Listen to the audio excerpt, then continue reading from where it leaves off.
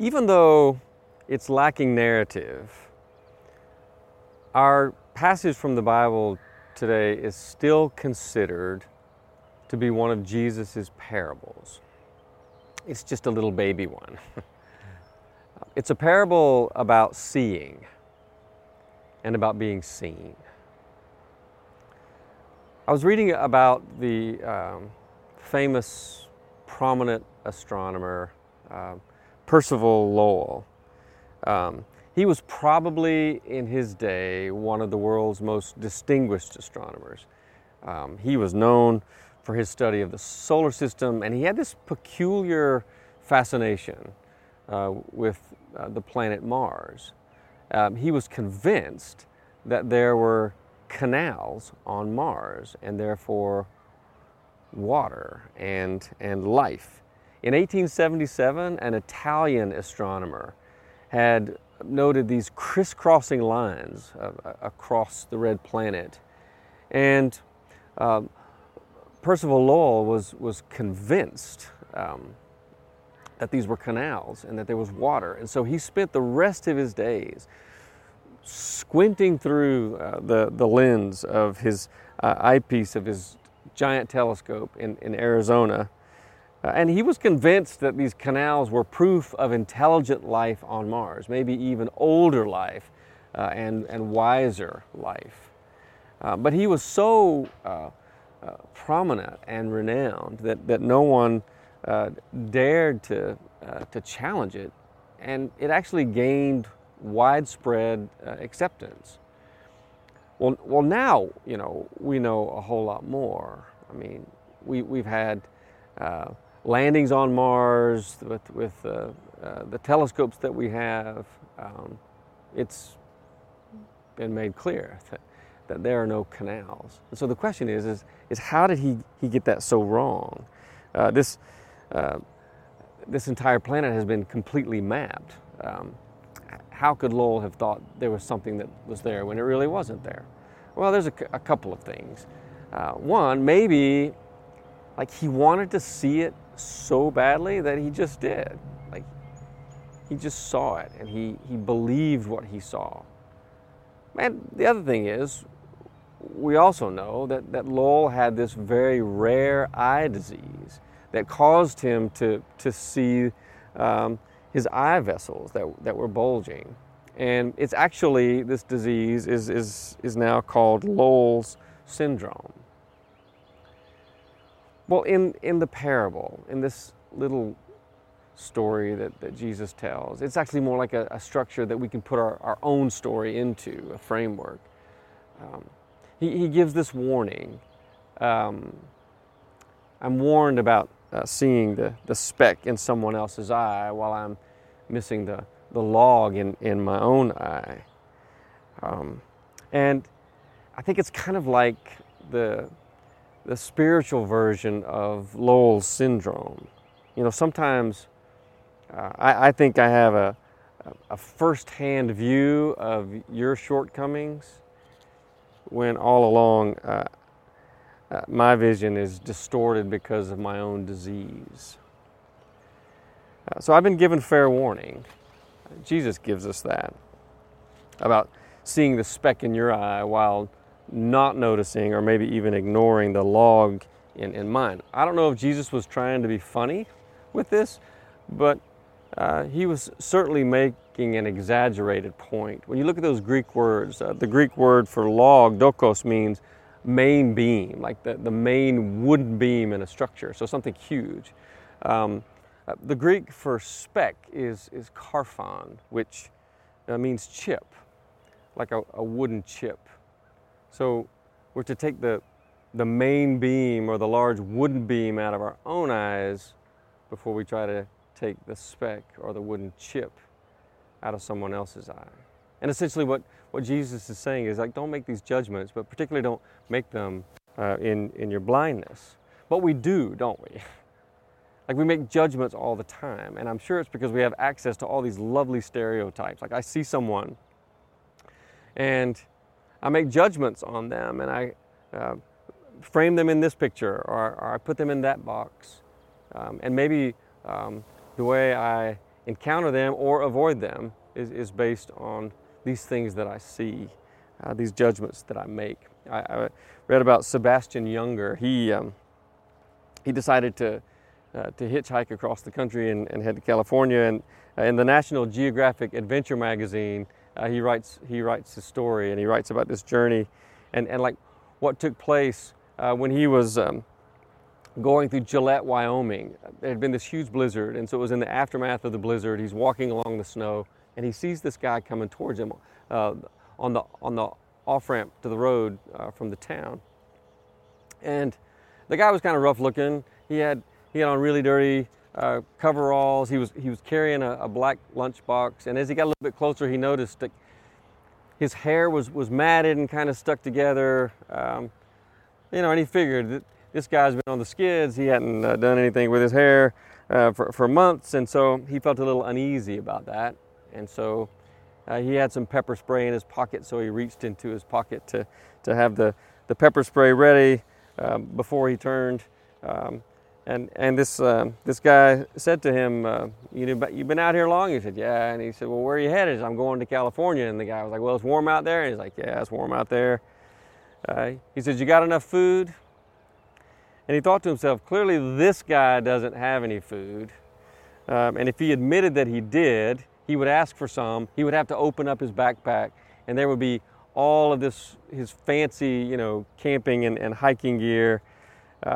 So he just kind of felt alone, kind of ripe for pillage, and so he didn't want any of that. So he said, "I got some cheese." The guy was like, "You won't make it to California with just a little bit of cheese." He said, "You'll starve." Well, Sebastian didn't really understand where this guy was going at first. He was like, "What's he saying anyway?" So he kind of kept his hand on his pepper spray. He really felt like he was going to be attacked by this guy and mugged. But then he said, "Believe me, I know." He says, "Listen, I'm living in my car back in town. Every day," he says, "I walk out to the mine to see if they need any help. Went out there this morning. They didn't need any help today. So I won't be needing this lunch of mine." And then Sebastian just kind of sagged because he knew what was happening. He began to understand. In this guy's world, everything that you have is in your bag. It's all you've got. And he knew that a little cheese would never get him to California. But Sebastian said, "No, I'm fine, really. It's no big deal. I don't need your lunch." And he shook his head and he opened his lunchbox and he gave him everything that was in it. It was a typical church box lunch. Had a bologna sandwich and an apple and a bag of chips. And Sebastian kept protesting, but he wouldn't hear of it. So he finally took his lunch, watched the guy walk away ahead of him.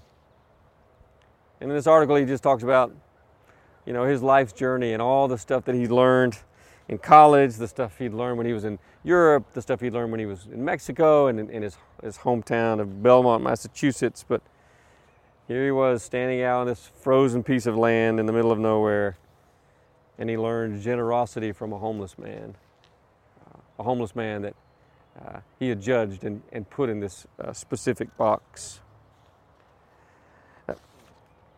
In our parable, you may notice that Jesus uses the term brother. In the New Revised Standard Version, they translate that Greek word neighbor, but when you look down, if your Bible's like mine, in the little footnote, the Greek literally means brother. And so what Matthew is saying as he relays Jesus' story is that this person that you're supposed to correct, this person that has the speck in the eye, that's the object of correction, is not a stranger, but it's the church. It's a believer. It's a friend. It's friendship with friends. I don't know who said this, but it's a quote that I've always remembered about a true friend. A friend is someone who stabs you in the front. And there's some truth to that. And I think there's a part of that in this story. Plutarch says, I don't need a friend who changes when I change or who nods when I nod. My shadow does that much better. A friend is someone who does this kind of thing. You have to earn that right, though, I think. And in order to earn that right, and what Jesus is saying is that it starts with a self-awareness. It starts with a self-examination. I have to realize that my focusing on your faults can easily blind me to my own shortcomings, to this wooden beam, Jesus says, that's in my own eye. And if I proceed without this awareness and without this self-examination, there's a lot of humility and honesty that's needed in that. Well, then Jesus says I'm a hypocrite. And what a hypocrite is a pretender, someone who's putting on pretense, somebody who's wearing a mask, who's saying one thing and doing another. And so one thing that's clear in Jesus' teachings, really in this section, there's just a collection. Matthew does it and Luke does it too. A collection of Jesus' sayings is that who I am and what I say and what I do, like they're inseparable. They're intertwined. Like a tree in its fruit. Jesus says you can know a tree by the fruit that it bears. So I noticed in this little baby parable that Jesus tells us not to judge, but he doesn't tell us not to remove the speck. Like, we still make judgments, but we do so through a different lens, through the lens of friendship. And in that there's integrity and there's caring, but it's not easy. It requires trust, and trust is important in this business of taking things out of each other's eyes. Our eyes are fragile. Our hearts are fragile. But it's what we need. And it's what friends do. So even when there's division, and I feel like there's a lot of that today, especially among believers. You know, division is division, which literally means two visions. And so we're both trying to help the other see more clearly, help the other see the way that we see. You know, last week we talked about the levels of relationship, and level 3 was companionship. Like, that's when our opinions come in. And we talked about how when I begin to share my opinions with someone, that oftentimes that's where the relationship will end. It stops there. But if we can go beyond it, like if we can push through it, if we can do this speck log thing, well, that's when church happens. And it happens because there's love in the room.